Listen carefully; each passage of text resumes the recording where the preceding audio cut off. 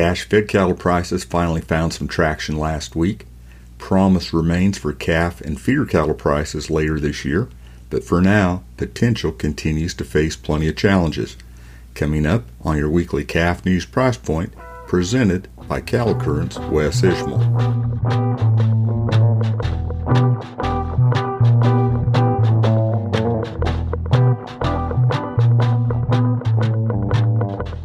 Hello, and welcome to your weekly Calf News Price Point podcast for the 19th of April, sponsored by Calf News. I'm Wes Ishmael.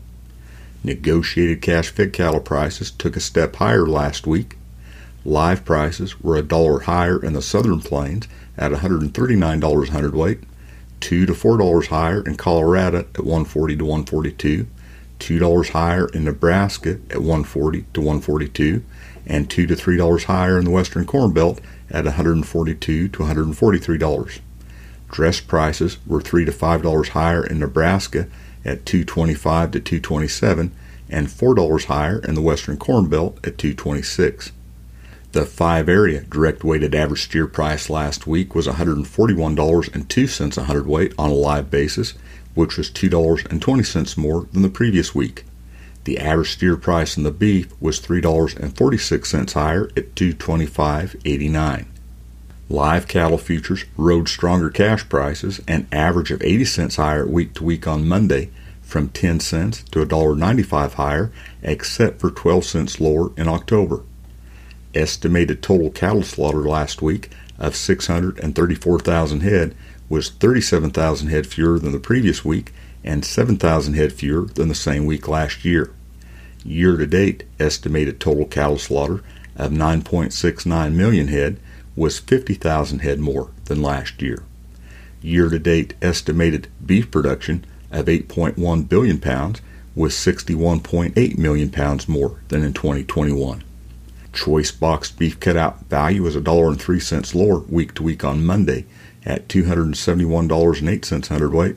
Select was 83 cents lower at $259.46. As mentioned at the outset, this week's price point comes to you courtesy of Calf News. Since 1964, Calf News has provided in-depth coverage of industry events and issues, along with market insights, management advice, and a celebration of cattle business people. Be sure to check out the latest issue at calfnews.net. You'll find everything from information about retained ownership to carbon credit contracts to interesting industry history and lots more. Take a look. Nationwide, steers and heifers sold steady to $3 a hundredweight lower last week, except for firm to $3 higher on heifers in the South Central region, according to the Agricultural Marketing Service. Those analysts note the increased price on heifers in the Southern Plains helped correct the steer to heifer spread that had ballooned to more than $30 on 5 weights in recent weeks. As mentioned in Cattle Current last week, optimism remains for higher prices in the latter half of this year. USDA's Economic Research Service increased the anticipated annual feeder steer price this year to $163 a hundredweight in the latest monthly livestock, dairy, and poultry outlook. That's based on higher recent feedlot placements as producers pull cattle from drought-affected pastures, which will further limit supplies as the year progresses. Basis, a 750 to 800 pound steer selling at Oklahoma City, the forecast third quarter average feeder steer price was raised $4 to $165. The fourth quarter price was bumped $6 higher to $172. In the meantime, though, an assortment of challenges continues to cap price potential, including higher feedlot placements and continued heavy beef production on the back of heavier fed cattle carcass weights and increased non-fed cattle volume.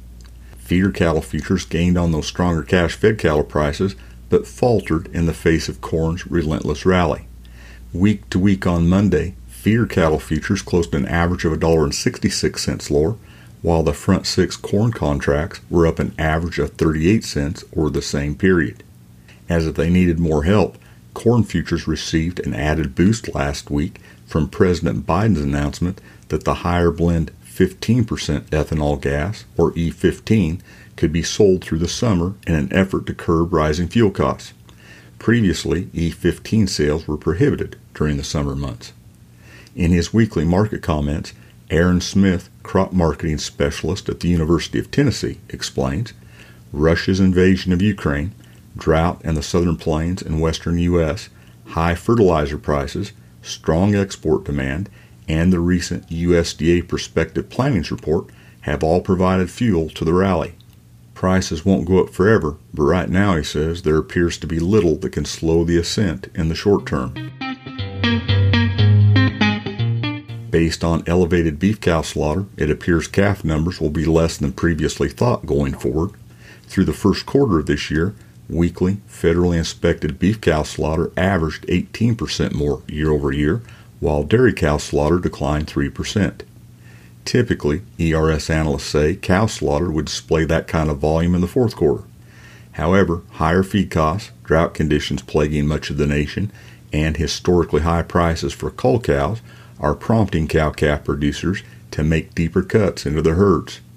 They add the macroeconomic situation has also changed from last year, with higher fuel prices, feed costs, and operating costs that may be affecting producer decisions as well. Total federally inspected non-fed cattle slaughter in the first quarter was the most since the mid-1980s.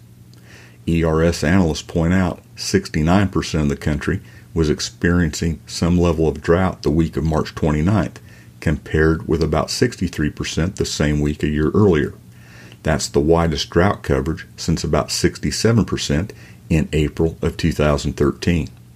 Spun another way, ERS analysts say 61% of the nation's cattle inventory was in areas experiencing drought compared to 35% at the same time last year.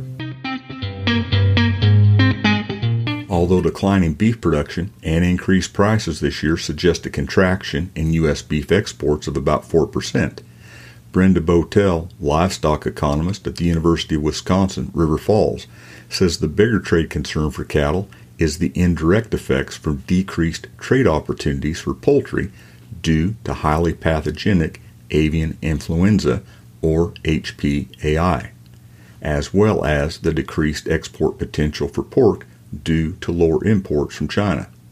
In the latest issue of In the Cattle Markets from the Livestock Marketing Information Center, Botel explains current HPAI impacts are so far less than the outbreak in 2014 and 15, when about 12% of the layer hens were lost and more than 50 countries imposed import restrictions on U.S. poultry, leading to a 14% decline in broiler exports and a 4% decline in domestic broiler prices.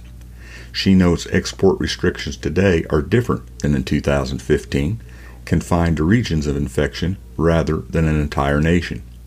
Based on data from USDA's Animal and Plant Health Inspection Services, HPAI infections have been identified in 35 states, with the virus detected in commercial flocks in 14 of those states. Although trade restrictions today are different than during the last major outbreak, if it continues to expand, Botel says the impact on trade will grow, and hence the potential to impact beef prices will continue to increase. She explains beef is the highest priced animal protein in the U.S., and given the expected decline in production due to lower numbers and continued strong trade, we will likely see continued increases in retail beef prices.